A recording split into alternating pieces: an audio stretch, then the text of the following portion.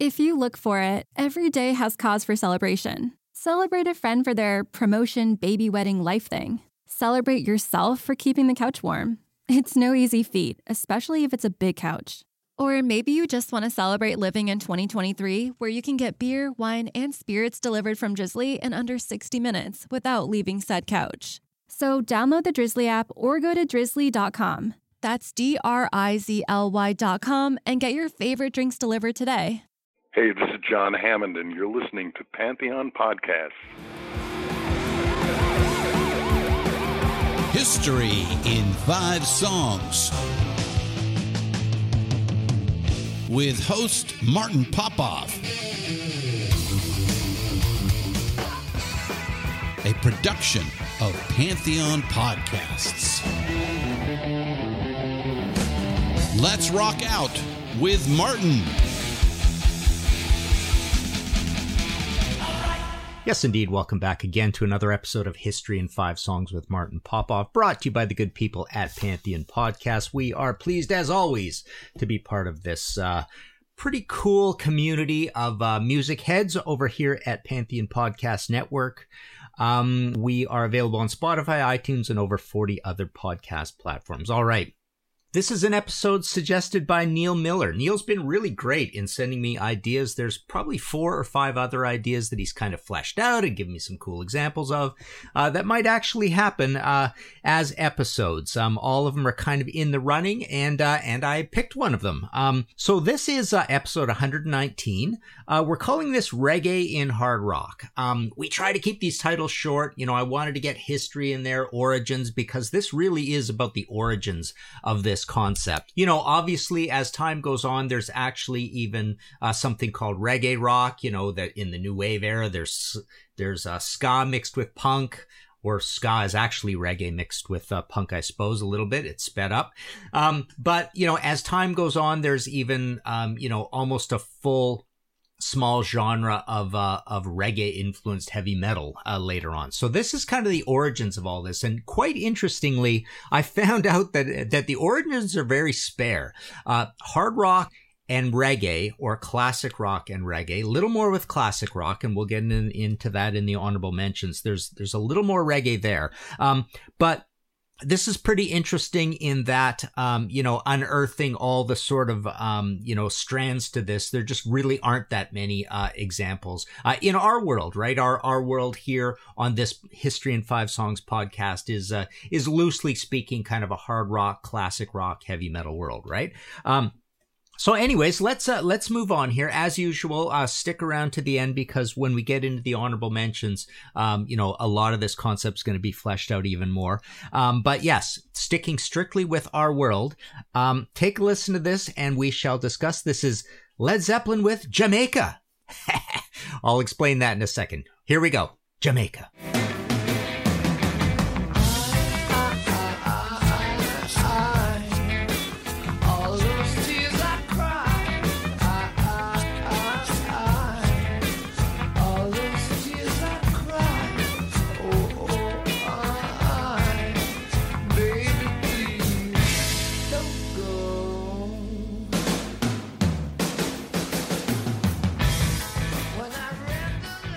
All right, Led Zeppelin. It's not really Jamaica. It's more like Jermaker, right? You know, and people have pronounced this Diremaker. As a writer, you're always ticked off when you have to type this song, because you got to figure out where those apostrophes go. There's one in Dire and there's one in Maker. But yes, as the joke kind of goes, oh, I've just taken my wife on holiday to the Caribbean. Jamaica? No, she was happy to come. Haha. So it's kind of a joke song from the title. John Paul Jones did not like this song, so this is on Houses of the Holy, the band's 5th album, March 28th, 1973. And it really caused a lot of consternation. This one always gets kind of butt of the jokes as the worst Led Zeppelin song of all time. It was not well received. It was almost put together as a little bit of a challenge to John Bonham, who couldn't quite get wrap his head around a reggae beat. So it's a little bit reggae, it's a little bit doo-wop, it's a little bit 50s all mixed together. Really kind of cool, complicated song, and it's very much a reggae song. Reggae, just to sort of describe it a little bit, I would say, the main thing about it, obviously it's a Jamaican music and Bob Marley and Peter Tosh and all that. But in terms of the construction, it's kind of slow. It could be based, there could be a strong drumming element, a strong bass element, but the big thing about it is the big guitar stabs on 2 and 3. So it's one, one, jing, jing. 2 and 4.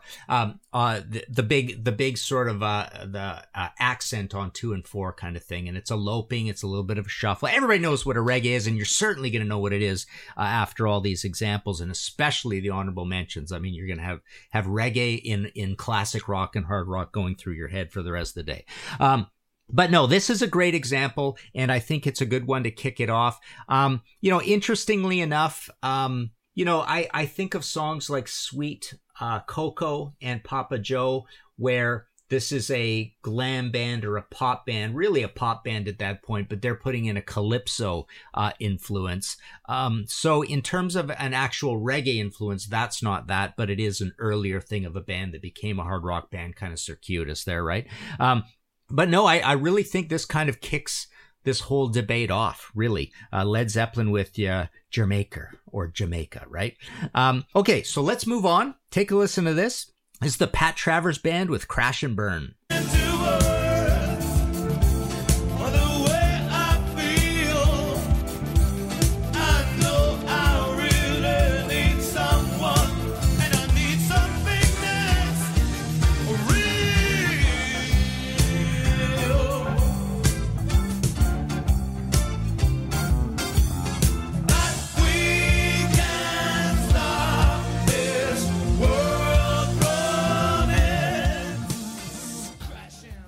All right, I had to put Pat Travers in here because they're really one of the most insistent bands of all this. I mean, Pat Travers basically starts off as a funky hard rock band, kind of bluesy, a little bit of Foghat to them, a little bit of nascent heavy metal to them. But as they're making their ascendance, they've got some pretty cool heavy metal anthems, and then they do Heat in the Street.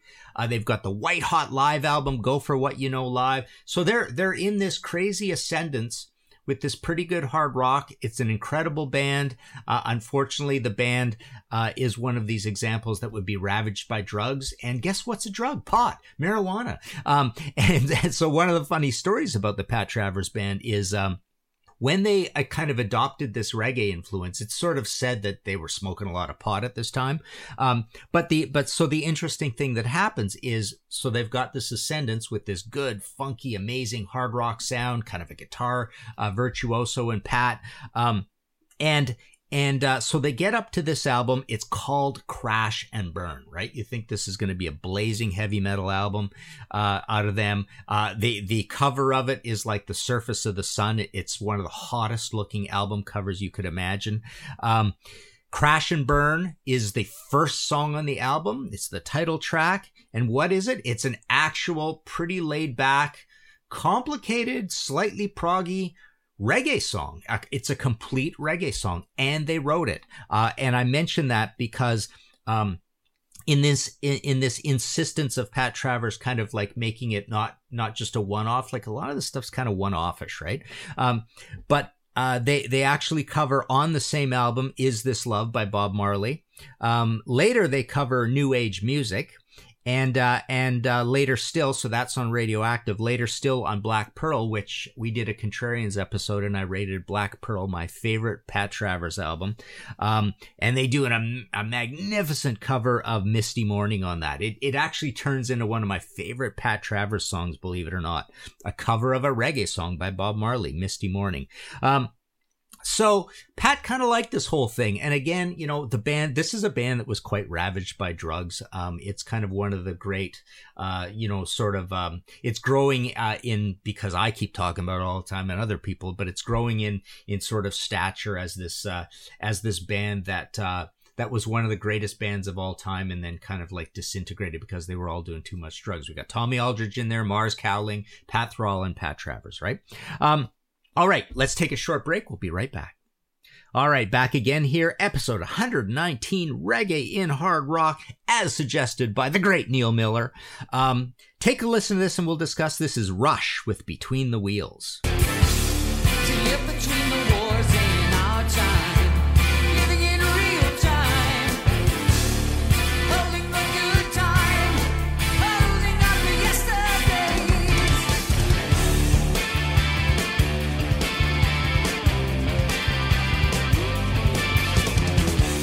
You know how that rabbit feels, going under your speeding wheels. Bright images flashing by.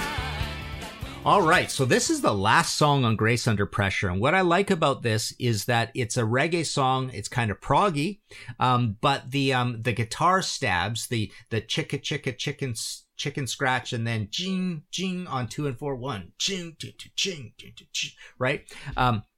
It's actually performed by synthesizer, Geddy Lee on synthesizer. And I had to put Rush in here for sure because Rush is probably our very greatest example of a hard rock band that really actually quite often explored reggae. Now the reason they did it is because, well, they're all kind of enthusiastic students of new music kind of thing, and it's not reggae that they're into at this point. It's more like they're looking at various forms of new wave, and they're seeing ska and two-tone and all that, but more so than anything, it's sort of looking at and liking and admiring what the Police are doing. So you get Alex Lifeson playing very much like Andy Summers quite often, so the bass lines too, but the main thing is Neil Peart being quite interested in what Stuart Copeland is doing as a drummer. He's a very unique, distinct signature sound. He's got this high tuned snare, but the main thing is he's got this very busy hi-hat thing where a lot of it seems independent of what else is going on. And this is a band that definitely adopted a lot of reggae into their sound. But so the main influence on Rush, you know, a very white Canadian band from a, you know, very white country, Canada, you know, they're kind of like, you know, underscoring the whiteness in that they're getting it from white reggae, right? They're getting it from Police, who's, you know, one step derived kind of thing as well. Interesting. They're both trios as well, right? So, you know, this idea of reggae is kind of an interesting thing with trios. I never kind of thought about this, but you know, the drums can be heard very clearly. The bass lines can do some interesting things, and then the guitars aren't wedded to riff really. In reggae, guitar is more like a conversational instrument and a rhythm instrument, but it's not very much, you know, there's not much riffing going on in reggae, right? But no, had to play Rush because also from the same album, you get The Enemy Within, you get Distant Early Warning, Red Sector A little bit. So there's quite a bit of touching upon reggae on this record. And then, of course, other famous examples from Signals, the previous album, you've got Digital Man and New World Man, the two Man songs. So there's some reggae in there. And then famously, even before that, going all the way back to the 70s, 1979 into 1980, off of Permanent Waves, you've got The Spirit of Radio. There's a reggae kind of breakdown in that, right? All right, let's move on to our fourth example and we'll discuss. Take a listen to this. This is Thin Lizzy with Half Caste. I got a girl up near Richmond Way. Her daddy don't like me to lead the girl astray. The brown boy is born to surf, you say. Don't they know it's a different day in the big snow? No joke, big snow. I like it. All right, so we're kind of into the one-off thing here, but I thought I wanted to mention Thin Lizzy for a couple reasons. Obviously, You've got Phil Lynott, this tall, lanky black Irishman, right? So you've got black heritage in here, and across Thin Lizzy, you do get some influence of the blues, and you do get some influence from funk. So Phil's bringing that stuff in as a heritage thing. But this is an interesting example of a true blue reggae.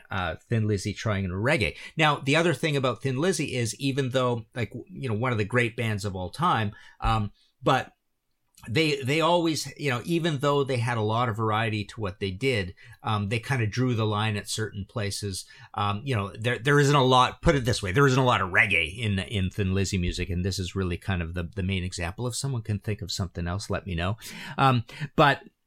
So this was the B-side to Rosalie, May of 1975. So the Fighting album.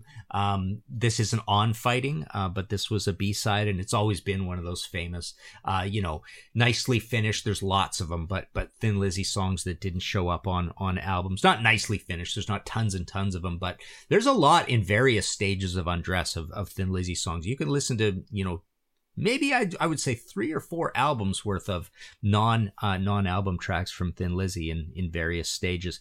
But yeah, this is a pretty interesting one. And I wanted to mention it also because on Phil Lynott's first solo album, Solo in Soho, the title track is definitely a full-on reggae on that. And then there's some calypso influence on that album as well, with Jamaican rum and some other black styles. There's some funk, there's some blues, there's some boogie rock here and there. So in Phil's albums, he moved a little more into various black forms of music, I suppose. And that's the whole idea of the stated idea in most cases with solo albums is, on solo albums you're that's where you stretch out a little bit more. But Thin Lizzy held it a little bit closer to, okay, these are the trademark kind of things we do, and so there's not a lot of reggae and stuff. So all right, let's move on to our last example. Take a listen to this. This is Scorpions, As Soon as the Good Times Roll. Destination.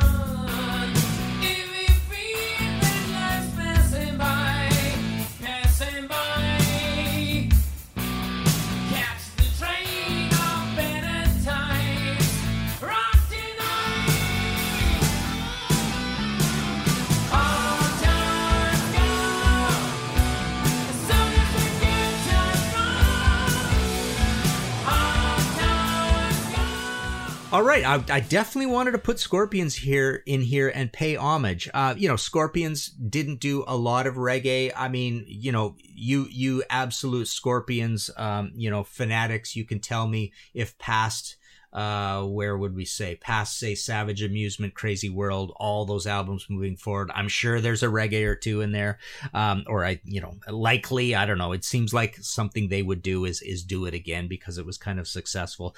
But what I love about this song is that this is almost my favorite example of a hard rock reggae. And it's one of the most creative songs on Love at First Sting. I always thought Love at First Sting was not a very creative album. It was a letdown after Blackout. I love Rock You Like a Hurricane. I think that's a really creative hard rock heavy metal song. Well put together, strange, arcane, obscure.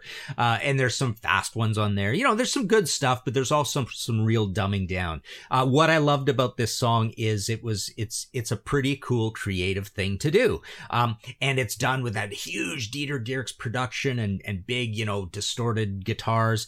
So I thought this is a really, really great example of a hard rock reggae, As Soon as the Good Times Roll. Now, this is not the first time they did this. They actually did this back on the Love Drive album, 1979. They did Is There Anybody There?, which is actually a reggae song, which, surprised a lot of people as well. It stands out like a sore thumb on that album. That's a pretty heavy album, right? Pretty standard Teutonic hard rock / heavy metal album. So it's kind of cool. They've got these two decent early examples, and one of them I think is a superlative early example of reggae. In hard rock. So there you go. That's really all there is. There's not a lot that I can point to as actual hard rock heavy metal guys interfacing with reggae. It's really two styles that don't go together all that well. unless you're willing, like Rush, to move away from essentially being defined as a hard rock band. Now, in terms of honorable mentions, there's actually lots when you move into the wider hard rock. One I almost put in here, but I almost left out as a protest, is because everybody always thinks of Judas Priest, The Rage off of British Steel, right?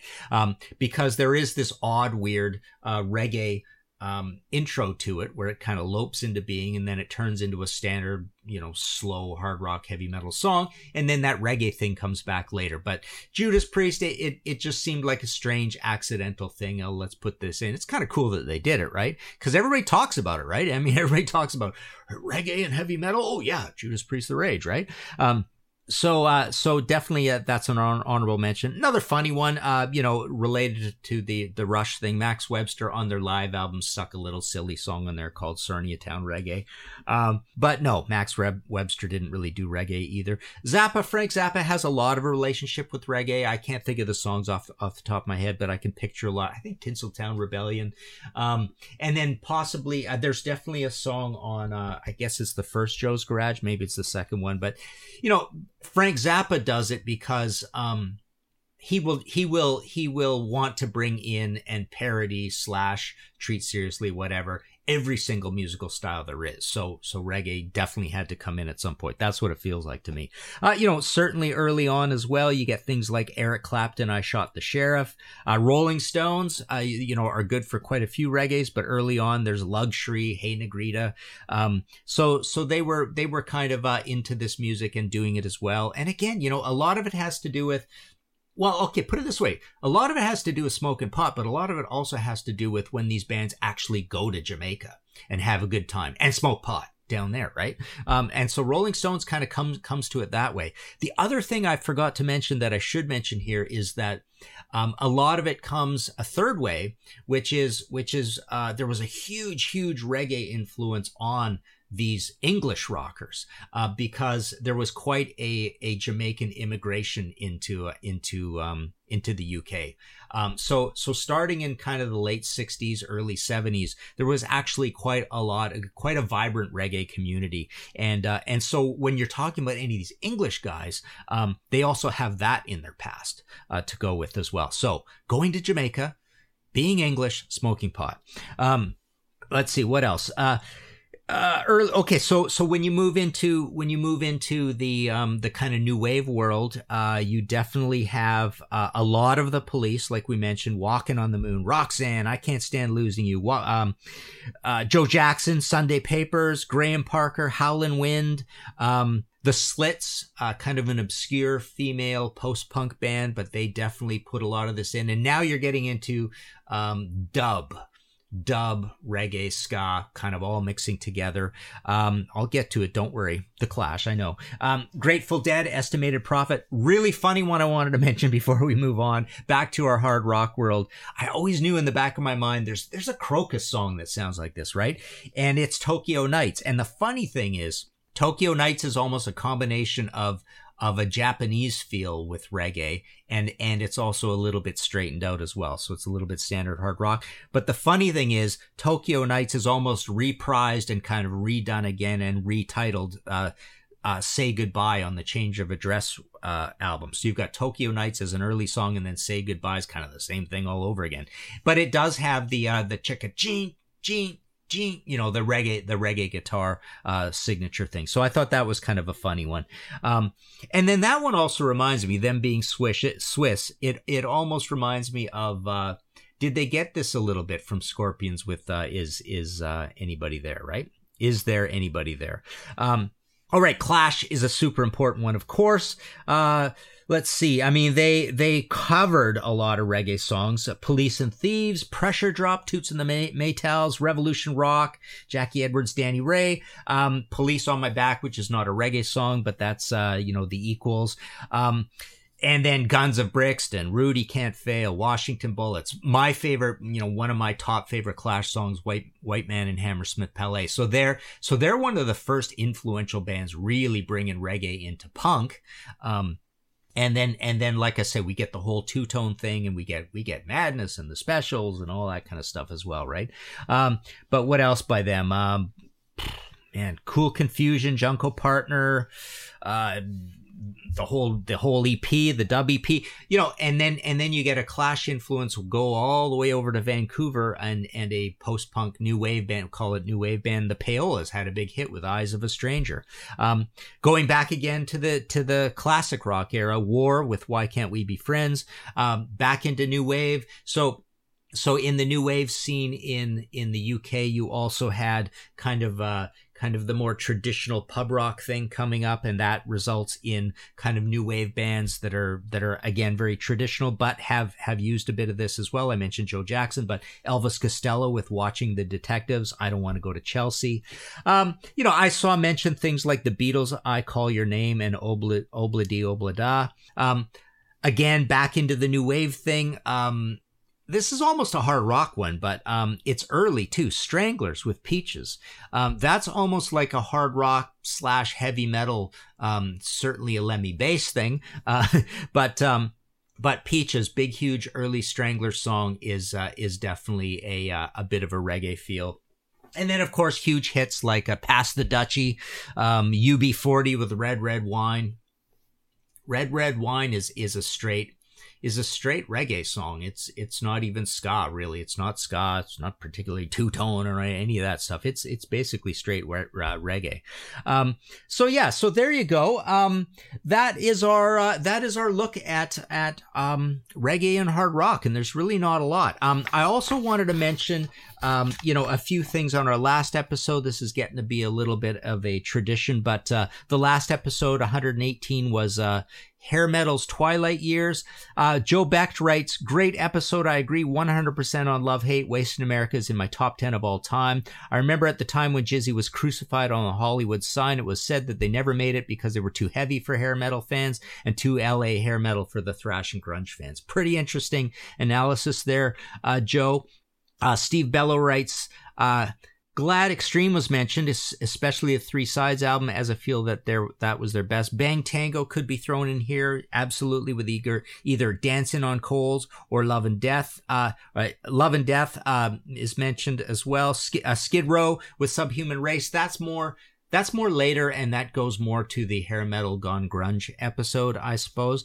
Steve Deluxe writes, Jackal and Ugly Kid Joe did pretty well in the hair metal's twilight years. What probably helped them was the fact that they didn't take themselves too seriously. That's pretty interesting too. It's true. If you could almost be a slight parody of hair metal into that 92, 93 thing, and that will give you a little bit of cachet to get away with it, right? Tongue in cheek, don't take it too seriously. Ugly Kid Joe was your self-deprecating, kind of Dennis the Menace band. Jackal, Jesse James Dupree had the big, the chainsaw shtick going, right? Paul Houghton writes War Babies. That's a really good one. Definitely a great suggestion. So this is Brad Sinsel's, 1992, tough, dirty hair metal kind of album, but it's a post thing, and possibly they had a little chance of getting in on that Seattle thing and being a little bit of a Blur the Lines thing, a little bit like Mother Love Bone, right? Colston Veer writes, big fan of Love Hate. I've pretty much kicked most of hair metal from my rotation, apart from what you term dirty hair metal and Kiss an exception. This episode made me think it deserves revisiting. I did love it at the time very much. Don Chaldian writes, I learned one important thing from this episode. The singer from Love Hate sounds like a combination of Axl Rose in dire need of a laxative with the added displeasure of something akin to a rat scratching on a tin pan. To be nice, I will say the music, much better than the singing. Still a good and informative episode. Thanks for the show. I'm glad you get to talk about things that make you happy, even if I hate them. Yeah, Jizzy's voice, I mean, I have heard that before. I just love it. I thought he had a really cool look at the time, too, that kind of Jim Morrison thing with the dark, the long hair. Tegan Jane Kaya Garcia Evans writes, great episode. Martin's books were instrumental in getting me hooked on Love Hate. I remember when the band just up and released all their music online in the early 2000s. That was actually a huge deal for me. I got to really connect with the band pretty deeply, having their entire discography at the time. Other great late period hair metal bands, Shotgun Messiah, Second Coming, and Violent New Breed. Great album, Heartbreak. Boulevard is probably one of my favorite hair metal anthems of all time. Violent New Breed is so interesting. Industrial hair metal crossover, absolutely, maybe the only one, ? Yeah, kind of true. Wasp tried that. Danzig tried that a little bit. Might have an episode there. Fair Warning, self-titled, solid late period hair metal, no frills, good songs. Taiketo, good choice. Don't Come Easy and Strength in Numbers. Don't Come Easy's vocalist Danny Vaughan has great pipes. He was also in Wasted. Praying Mantis, their entire 90s output, not exactly hair metal, but AOR hair metal adjacent. Yeah, a little bit Magnum-ish maybe in there as well. I don't know. They had a couple excellent live albums with fun guest stars. Live at Last had Paul Di'Anno's on vocals. I was never a big Praying Mantis guy. Danger, Screw It, and Cockroach. Great AOR with great vocals. I used to hate this band until it clicked someday. Interesting choice. A lot of people love this band.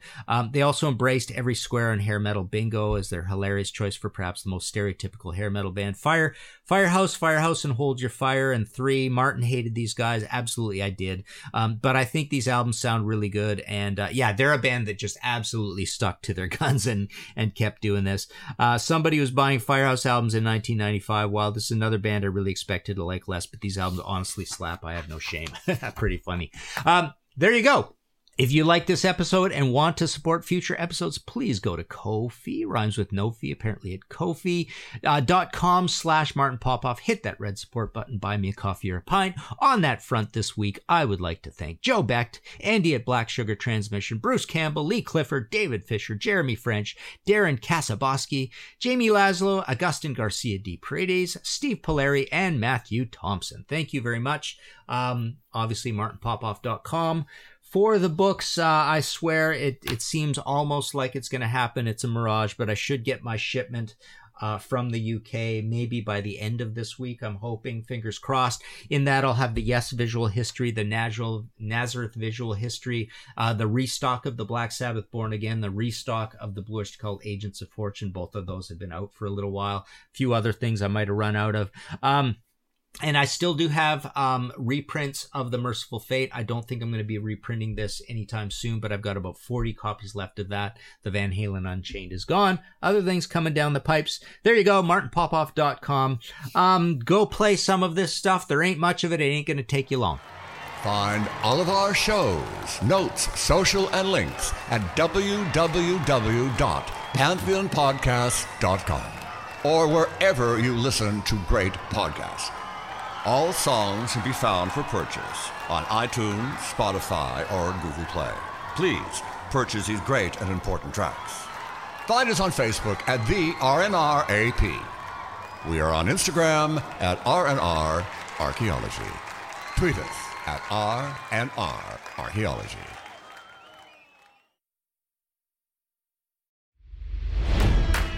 It's NFL draft season, and that means it's time to start thinking about fantasy football. FantasyPoints.com features industry-leading experts and prognosticators using proprietary hand-charted data to help you score more fantasy points. FantasyPoints.com is the place to go for whatever kind of fantasy football you play. Whether you play fantasy football, daily fantasy sports, or do a little bit of everything, Fantasy Points has the meticulously researched content to guide you to victory. And why wait for the fall? Fantasy Points also covers the new spring football league, the UFL.